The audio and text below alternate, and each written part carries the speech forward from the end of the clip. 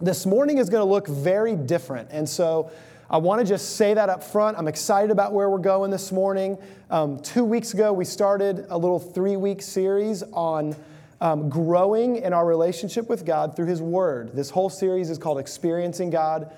And so a couple of weeks ago, we looked at the story of Samuel, and we just talked about our approach when we're sitting down to spend time in God's Word. And it's really all about that.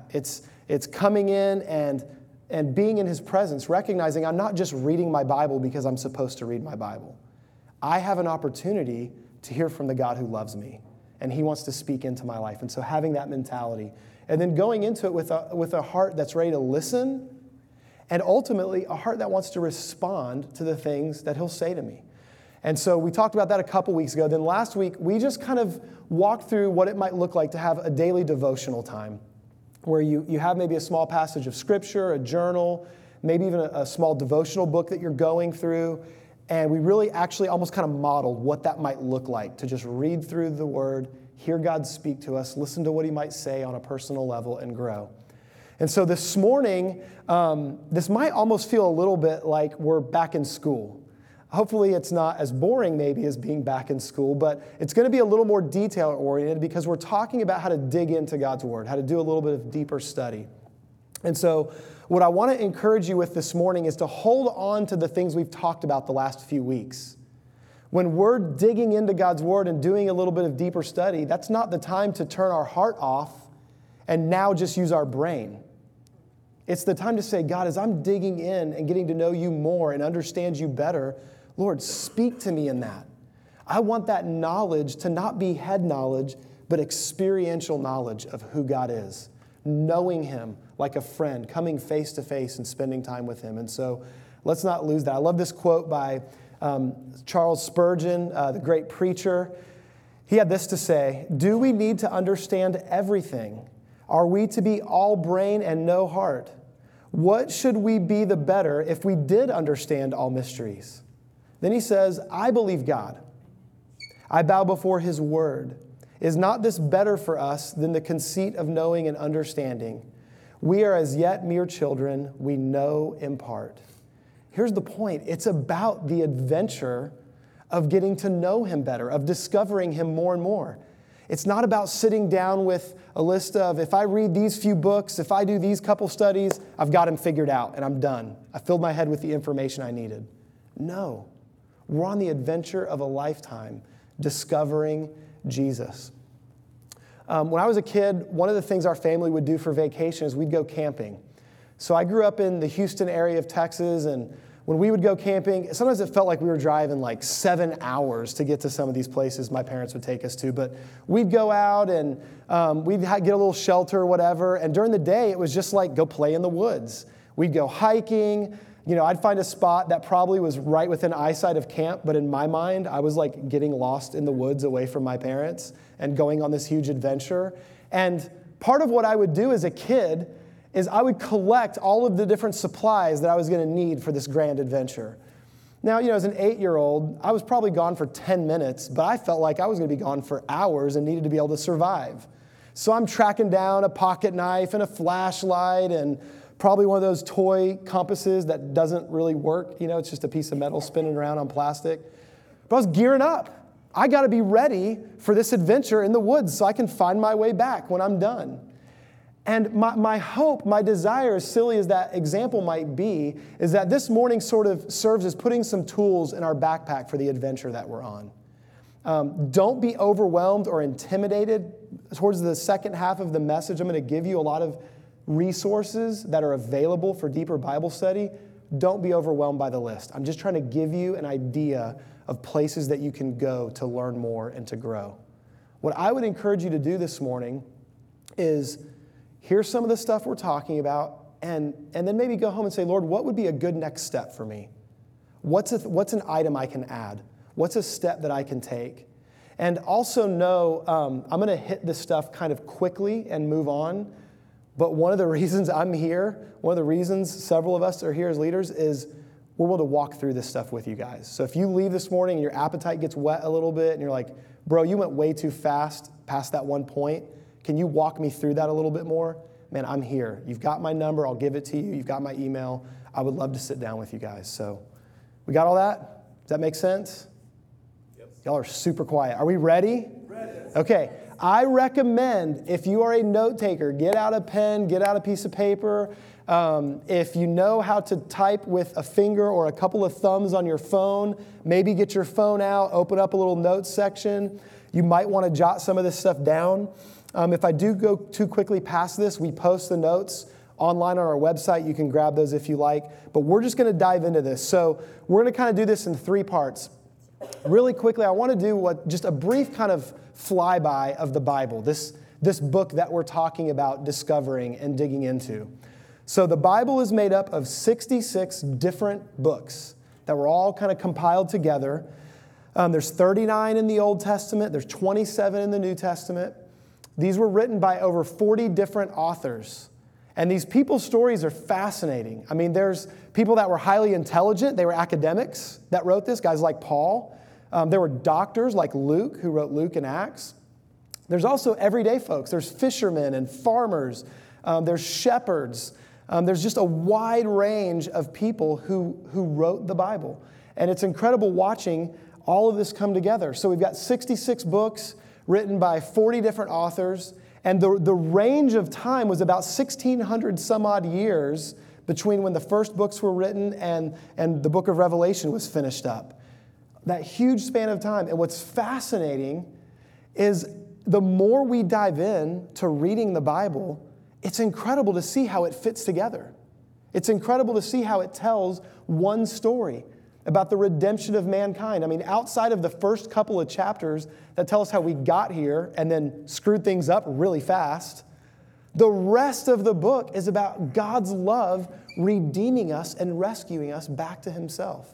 And so it's an incredible story to unfold. The Bible can be broken down to a few different categories. We've got this really beautiful chart.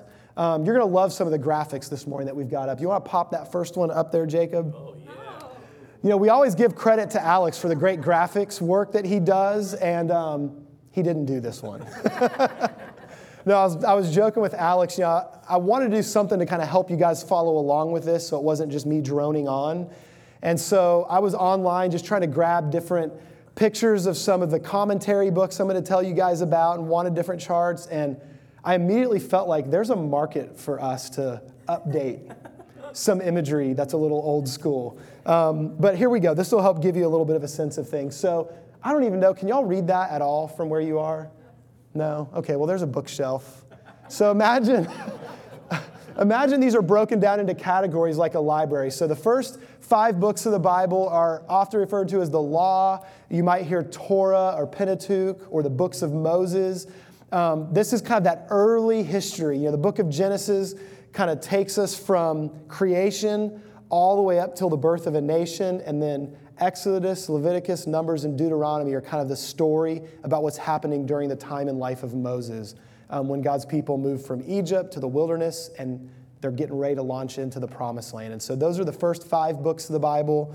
Then from there, we have kind of the history section. And so we go from Joshua and just some of the conquests of the people moving into the promised land. And then we learn about the different judges and kings and all kinds of history.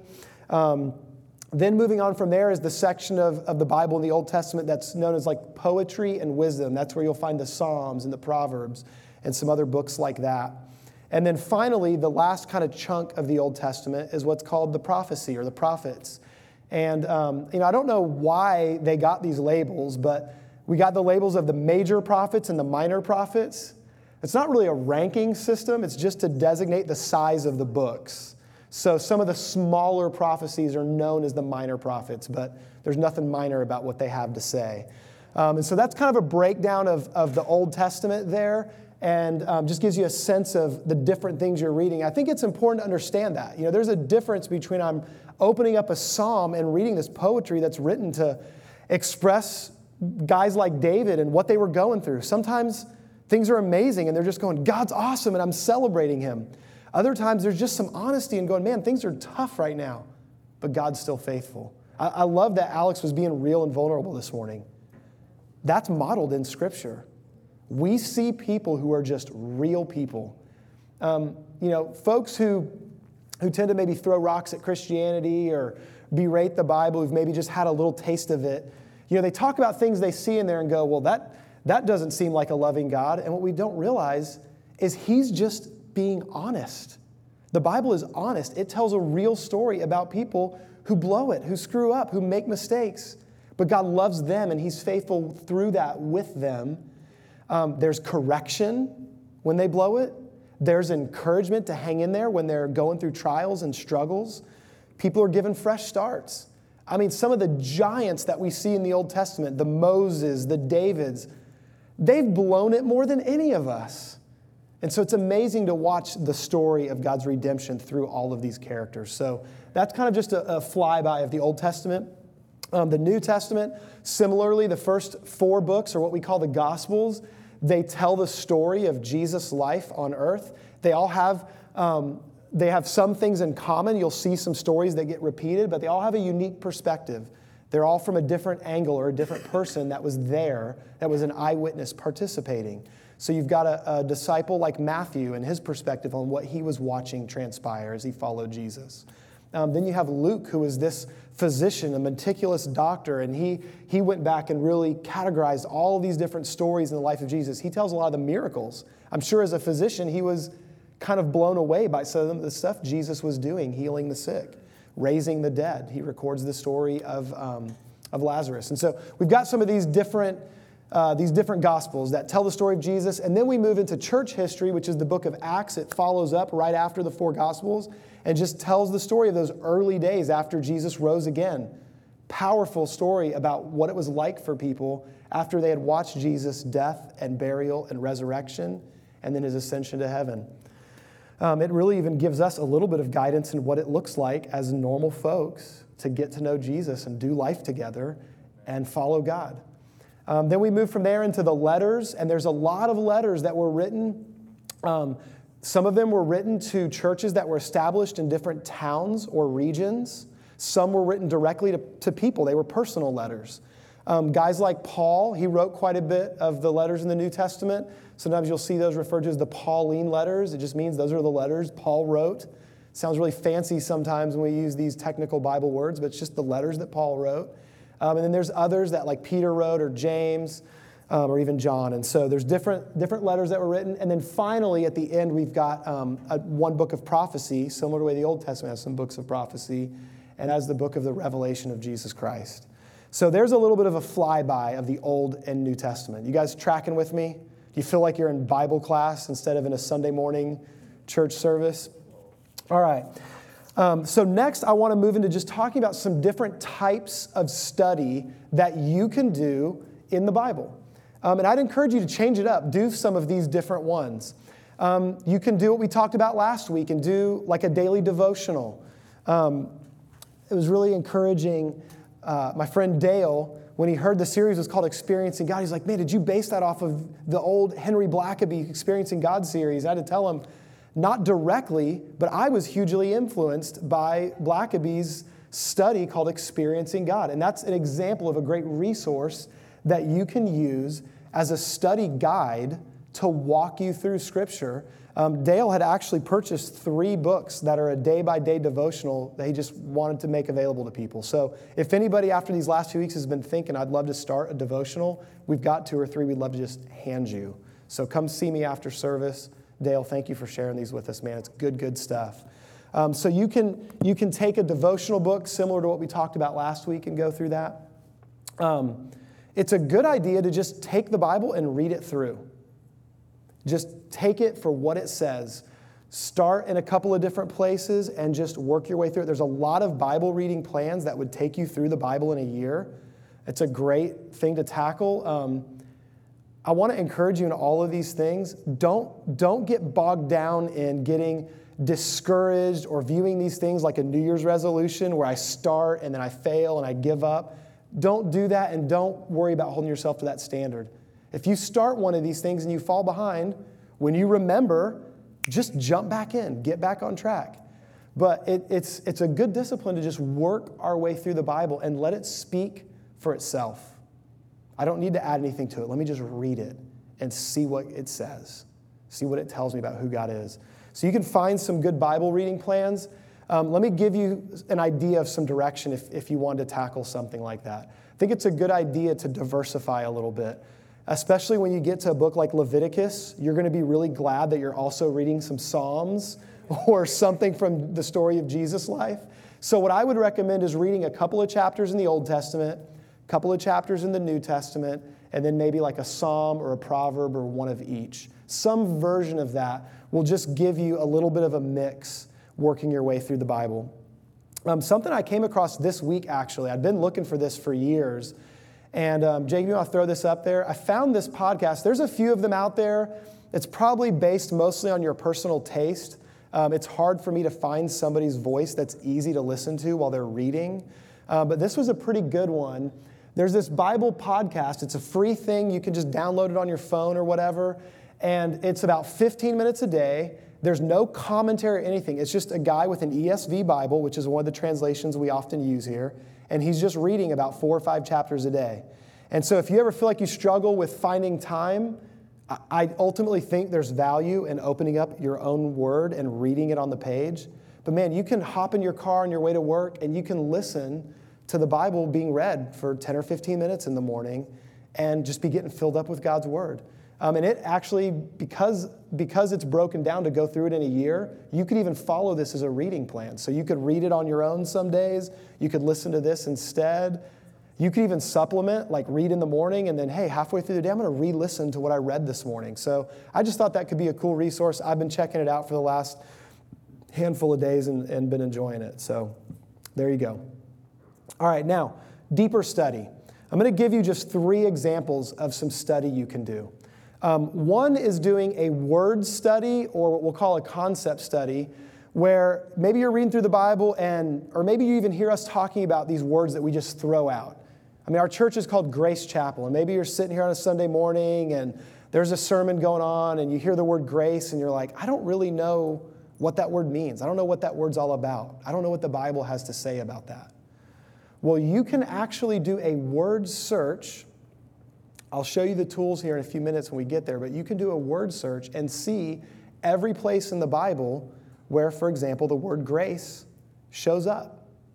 So what I want to do really quick is I want to just walk you through what this might feel like so you can kind of see what you might experience if you were to dive in and do a little word search. So I'm not going to do a teaching right now. I'm not going to take the time to explain it, but I just want to give you a sense of what this could look like. So let me start you with an example here. Let's say that you started doing some daily reading and you're in the Gospel of John. And we're going to be looking at Jesus' life, just reading through the Gospel of John. And you're reading along in chapter 1, and you get down to verse 14, and it says, "The Word became flesh and dwelt among us, and we have seen His glory, glory as of the only Son from the Father, full of grace and truth." Okay, so I'm reading the story. Here's that word grace. I've been curious what it's about. So we can stop right there and we can look up what the word grace means. Now I'm going to show you the physical hard copy of what you can use, and then at the end of the message I'm going to tell you about some really simple Bible software that's free that you can get online or on your phone. But just to give you a tangible sense of it, this is called the Strong's Concordance. What this does, and the key word here is exhaustive, meaning every single word that is in the Bible is in here categorized. And so you can look up alphabetical order, just like using a Webster's dictionary. I won't ask how long it's been since you've opened up a Webster's dictionary, but same principle applies. Go find the G, then the R, right? And we find the word grace. And then this book will list... I taught like elementary, middle school, high school. I guess I just divert back to like I'm talking to kids. All right.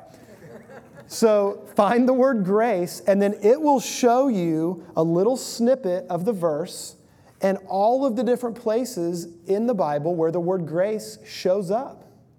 And then you can do a couple of really cool things with that. One thing that you can do with it is you can take that word and you can now flip to the back where there's an actual dictionary where there's Hebrew and there's Greek. So let me give you a little tidbit here. The New Testament, written primarily in Greek, And so we have the English translation of those Greek words, but there are many, many, many old manuscripts that have been found and discovered and cared for that are really old, that have the original Greek that this was written in. And then Greek scholars take that and translate it, their best version that they can, into English so we can read it, so we don't all have to become Greek scholars just to read the Bible. But this can tell us what the original Greek word means. So you can find that word grace, see all the places it's listed in the Bible, and you can flip to the back. And then in a Strong's Concordance, you're going to get like a tiny little description of what it means. There's Bible dictionaries that give you like a huge chunk where you can really get a deeper sense. But you can flip to the back, look up what the word grace means. I've actually copied one up here from a word study dictionary I like to use. It's called the Complete Word Study Dictionary. This is an example of what it describes the word grace as meaning. Got that ready, Jacob? A favor done without expectation of return. The absolute free expression of the loving kindness of God to men, finding its only motive in the bounty and benevolence of the giver. It's unearned and unmerited favor. It's an example or description of what the word grace means. It has a lot of depth, this word. But it's God giving something towards us, expecting nothing in return. It's a free gift. Unmerited, unearned favor. Now, I don't have to just stop there and lean on what this dictionary is telling me it means. Because of the concordance, I can look throughout Scripture and just see examples of where the word grace is used and learn what it means by reading how God talks about it in the Bible. So I'm just going to read through some of these really quickly. So let's say you do your word search, you discover that Greek word for grace shows up 156 different times in the New Testament alone. I would say God considers that a pretty important word, a pretty important concept. And so then I can go, well, let me just start looking at some of these different verses that have the word grace. I want to discover what God is talking about when he talks about grace. And so I can skip down and I realize, oh man, just a few verses later in John chapter 1, it says this: "For the law was given through Moses, but grace and truth came through Jesus Christ." Wow, that's like a physical picture of what that meaning just told me. Grace is something that's unearned. And now this is contrasting the law, where I had to follow rules and regulations, with something different that Jesus came to do. He came to give me grace, something I don't earn, something I don't deserve. That's pretty cool. Well, then I follow along and I see in Acts chapter 15, verse 11, there's this little verse and it says, "But we believe that through the grace of the Lord Jesus Christ, we will be saved in the same manner as they." Now, that seems like a nice little verse. If I read Acts chapter 15, here's the story. This is really important to you and I. Do we have anybody in here that's of Jewish descent? Okay, then this literally applies to everyone in this room. So in Acts chapter 15, non-Jews were starting to hear about Jesus, and they were accepting him. And the Jews who followed Jesus were like, wait a minute, all these people are accepting Jesus. They need to start following the Jewish law now. In fact, some of these grown adult men need to get circumcised that are not circumcised, because that's required by the law. And so all of these Christian leaders come together and they begin talking and wrestling through what they believe God is really calling them to do.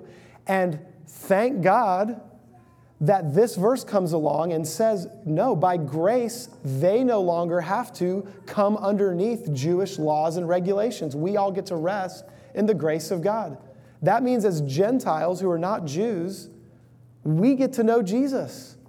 We get to experience his grace in our life. That's amazing.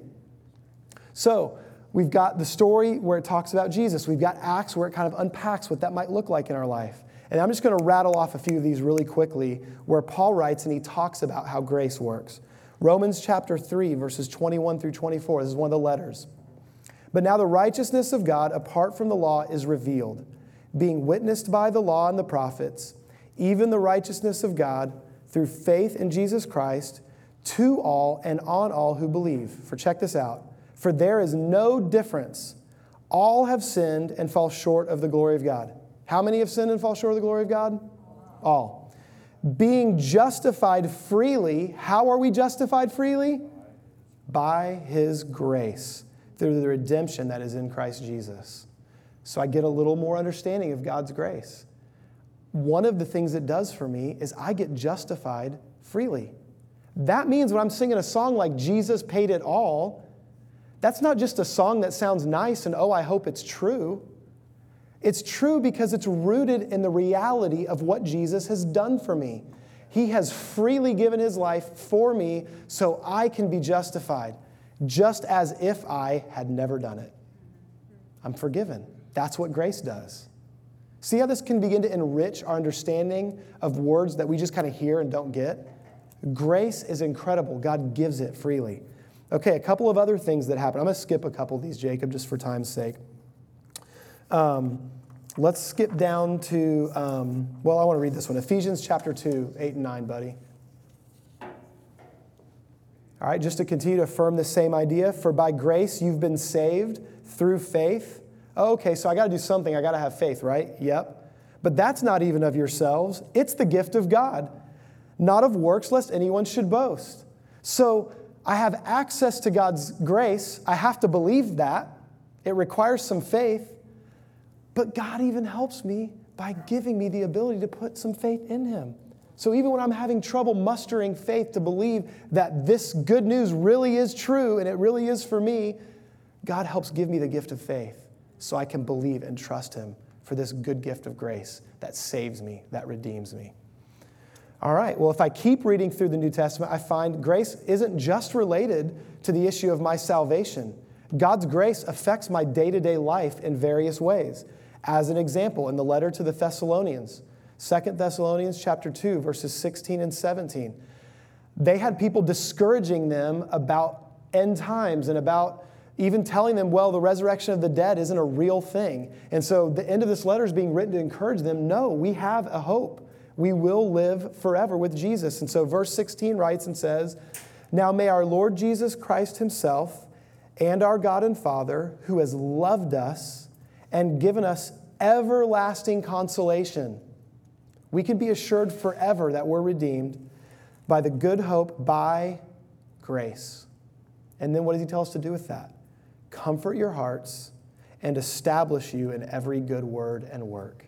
So man, when I'm getting discouraged, when I'm getting worn down, when it's hard to see that day that's coming one day when he returns for me, I can hold on to the fact that by God's grace, he's coming back for me.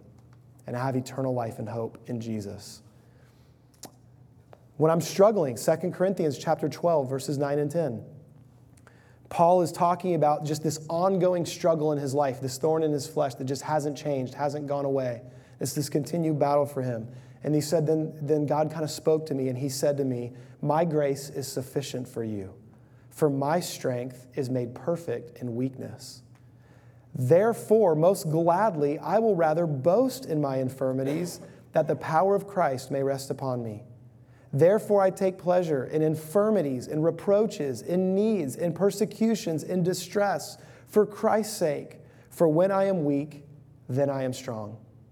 So God's grace doesn't only give me eternal assurance, it sustains me through the difficulties of life. I can hold on to the grace of God knowing he's going to give me strength when life is hard.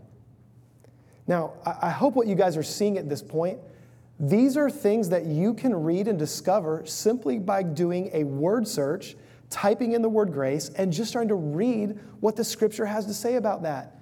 You don't need the pastor guy to sit there and walk you through this. You can open up the Word of God, invite the Holy Spirit to come and talk to you like we talked about last week, and do this little search on a word that's jumping out at you and go, God, what are you trying to teach me about grace? And as you read along, I promise you, you're going to find yourself in here. You're going to read along and go, man, I've been struggling with something. It's encouraging to know that God's grace sees me through that difficulty. So this is the kind of thing that we can do on our own. We can do a word search like that. A couple more kind of examples that were fun that I want to use to highlight something. Anytime you're doing a word search, pay attention to the very first time in the Bible that the word shows up. So for example, the word grace is used in the Old Testament as well. I was using New Testament examples. In that case, it's going to be a Hebrew word. But again, that Strong's Concordance can do the same thing for you. It can show you what the Hebrew words mean and where they're located. The very first time in the Bible, I'm going to skip all the way down to the Genesis reference, Jacob. The very first time the word grace shows up in the Bible is in Genesis chapter 6, verse 8. But Noah found grace in the eyes of the Lord. Anybody know what the story of Noah is about? What did Noah live through? Go ahead, you can shout it out. The flood, right? The story of the flood was about the sin and fall of man and God wanting to judge that. And yet, there was one guy who believed him still. There was one guy who followed God still. And the scripture tells us that grace was given to Noah, and Noah survived through the flood, through the judgment. So the very first time the word grace is used in the Bible, it's actually showing us a picture of the reality of sin and its destruction and God's desire to rescue and save us through the consequences of our sin. Isn't that amazing? Pay attention the first time a word shows up in the Bible. It usually gives you a picture of what that word's going to be all about. And then I love this. The last time it shows up in the Old Testament, 500 years or more, a little about 500 and maybe 20, 30 years before Jesus came, the prophet Zechariah wrote this. The last time the word grace shows up, check this out. Zechariah chapter 12, verse 10. And I will pour on the house of David, remember Jesus was the son of David, and the inhabitants of Jerusalem, the spirit of grace and supplication. Then they will look on me, whom they have pierced. Yes, they will mourn for him as one who mourns for his only son, and grieve for him as one who grieves for a firstborn. Think about this. The prophet is writing about a son of David who's going to come, yet he's writing for God. Like he's writing on behalf of God saying, me, you're going to look on me. God's saying, I'm going to come as the son of David, and I'm going to be pierced. This is 500 years before Jesus comes. In fact, crucifixion hadn't even been invented yet as a form of punishment. And yet the prophet writes that grace is going to come to us by the Spirit of God through this moment. We're going to look on him who's been pierced. Isn't that amazing? This is the kind of stuff that we can discover by taking a little bit of time and going, I'm going to look up this word, I'm going to see where it shows up in the Bible, and do a little digging. It's really fun. I realize when it sounds like homework, we've been so conditioned from just our boring years in school to feel like homework stinks. I mean, I realize some of you might be like, no, I actually love that, and that's great. But we were designed to be learners. Learning something new is exciting, and when we're learning something about who God is and his love for us and the world he's created, man, it brings joy, it brings encouragement. And so just be inspired to adopt the attitude of a learner. And so these are just some of the fun things that you can discover. In fact, one of the things I ran across, we'll read it really fast just to reflect back, but the very last verse in the Bible talks about grace. Revelation chapter 22, verse 21, after all the prophecies of what's coming, he ends with encouragement about the end of the story and that God is good and he's faithful and he loves us and we're going to be with him forever. And the very last words written are these: the grace of our Lord Jesus Christ be with you all. Amen, somebody? That's God's heart towards us, that his grace would be with us all. In fact, one of the things you'll see is over and over again in the New Testament, letters that were written to encourage churches almost always began or ended or both with some form of God's grace be with you. God longs to pour out his grace on our life, to sustain us, to give us strength. See, I said I wasn't going to teach, and I'm preaching because I can't help it. All right. Anyways, the point is you guys can discover this stuff. We can do this by just opening up the Bible, using a little bit of a resource, and digging in. So y'all got a sense of that? Okay, I have to apologize. I'm going to have to blast through these last couple of things. So this stuff is in my notes. You can check it out. I'll talk to you more about it. I apologize. I didn't estimate my time well. A couple of other kinds of studies you can do. You can do a book study where you take one particular book of the Bible and you just dive into it. And you can find out things like who wrote it, when did they write it, who is the audience they were writing to, what was the main theme, and then just read the book and get a really good sense of what was going on there. And then finally, another idea that you can do is you can do a character study. You can pick a person in the Bible that you're drawn to and go, I'm just going to read up on the life of David, see what he's about, hear his history, read some of his Psalms, and just dive into this character David. Or I want to dive into Ruth. I mean, there's this cool, just small little story in the Bible. What's that all about? And how is that there a picture of Jesus in the midst of that story of Ruth? And so you can do a character study where you look at one person and hone in on them. And what you'll discover often is people in the Bible, their main story might be in one spot, but then they get referenced in other places, and it can be really cool to see that. So there's some ideas for you. I want to end things by just giving you some examples of some resources. Jacob's going to throw some pictures up here, and then we're going to wrap things up. So I mentioned the Strong's Concordance. You can do a lot of damage just by having a Bible and this. You can do a lot. And so be encouraged that you can just start somewhere and then just have a journal. Take good notes on the things you're discovering. That's another picture of a Strong's Exhaustive Concordance. Okay, then additionally to that, you can utilize resources that are called Bible dictionaries or even encyclopedias where the word definitions are a little more in depth. They give you more of a sense of how that word was used back at that time and in that culture. Or encyclopedias that will give you a sense of history, context, culture. These are a couple of examples. I don't even know if y'all can see that, but there's the word study, the complete word study of the Old Testament. There's there's the International Standard Bible Study. There's Easton's Bible Dictionary. There's many more. People love Vines. There's a lot of good ones. Continuing on, there's also commentaries.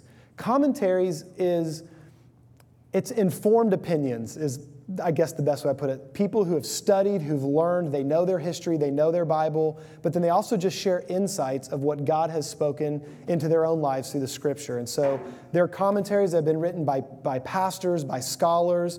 They really enrich your study time. There's some examples like Warren Wiersbe has written some really great commentaries. Matthew Henry is a really famous commentary. And then a more updated one, a guy who's still living, John Corson, a pastor of the Calvary Chapel Church, has a great commentary. Just has his cool insight from his preaching over the years. So those are examples. I always want to encourage you. I got this from Chuck Missler years ago. I've heard it in other places. At the end of the day, remember, the Bible is the best commentary on itself. When I go to a commentary, it's like the last thing I do. I don't want my mind to be so influenced by somebody else's opinion that I'm reading it into the Scripture. I want to read the Scripture. I want to unpack the word grace. I want to see what God's Word is saying to me itself about grace. Then I'll go listen to what some other people have to say. And that way I've kind of got a filter to make sure, is that really lining up with what I'm seeing in God's Word? But we can learn a lot from the wisdom of others. So they're valuable. They're not a substitute. Okay, and then lastly, I kind of mentioned this in passing, but there's some great study guides that are available. As an example, if you want a broad approach to Bible study, there's study guides like the Experiencing God study we talked about. A friend of mine, a pastor friend, mentor of mine that's come to preach here in a month, Dave Buring, has done a great one called The Discipleship Journey, and it really walks you through in an in-depth way a lot of core concepts and foundations in the Scripture. I mean, it takes about a year to go through, but it's great. I think we got a picture of that up there. And then many of you are probably familiar. There's a lot of different book studies out there. So not only digging on your own, but you can go through someone else's teaching that'll walk you through a book study. Beth Moore, I mean, I know she's geared towards ladies, but she's awesome. She does an incredible job unpacking books of the Bible. Sarah, aren't you going through this one? Yeah, I thought you were. Yeah. Did you use a quote from that this week? Yeah, our little Instagram post, Sarah used a quote from this, but Beth Moore does a great job just unpacking particular books of the Bible. Okay, and then finally, that's like a lot of material, right? I mean, can you imagine the hundreds and hundreds of dollars you'd be spending if you purchased all that stuff? I have good news for you. You can find most of these things for free now online. It's great. Technology, there's a lot of junk that comes with it, but there's some really great stuff that comes with it. So there's several good ones out there. I have a personal preference. It's eSword. I honestly prefer it because I love it. I use it all the time. This is what I use to prepare the messages I'm using. I also happen to know the guy that created this. It's Crystal's dad, Rick Myers. I don't even know if you know the latest. So I went on his thing, and he posts like the history of eSword over the years. The last time he updated was like May of last year. He's had 35 million downloads since eSword started. It's getting used in like 237 different countries. It's a great resource. The reason it's so incredible, it's free, and all of these things I just told you about are in there. You download it, And in a fingertip, you can click the word grace, and you can click over to a dictionary and see what it means. You can click over to the concordance I was talking about and see the list of all the places it shows up in the Bible. You can click over to one of those Bible encyclopedias and read more in depth about a person or about a concept that you're studying or about a book of the Bible. It's right there at your fingertips. My hope, Rick has visited here before. Y'all have seen him. He comes to town every now and then. My hope is to get him to actually do an eSword training session one of these weekends he's in town. So we will give y'all a heads up about that, but dive in and start playing with it. People like Blue Letter Bible. There's others like that online that you can find. Really great resources. This stuff is at our fingertips. And it's exciting to discover stuff about Jesus through his word. So thank you guys for hanging in there. It was a little bit longer than normal. I appreciate you guys sticking with me. Was that good? Did y'all get something out of that? You got something you can grab a hold of there? Okay, please feel free to ask me questions. I'll sit down with you and walk you through how to find these things, do these things. It's really exciting. And then just as a reminder one more time, next Sunday I'm thrilled to have Jonathan come in and start our new series on worship.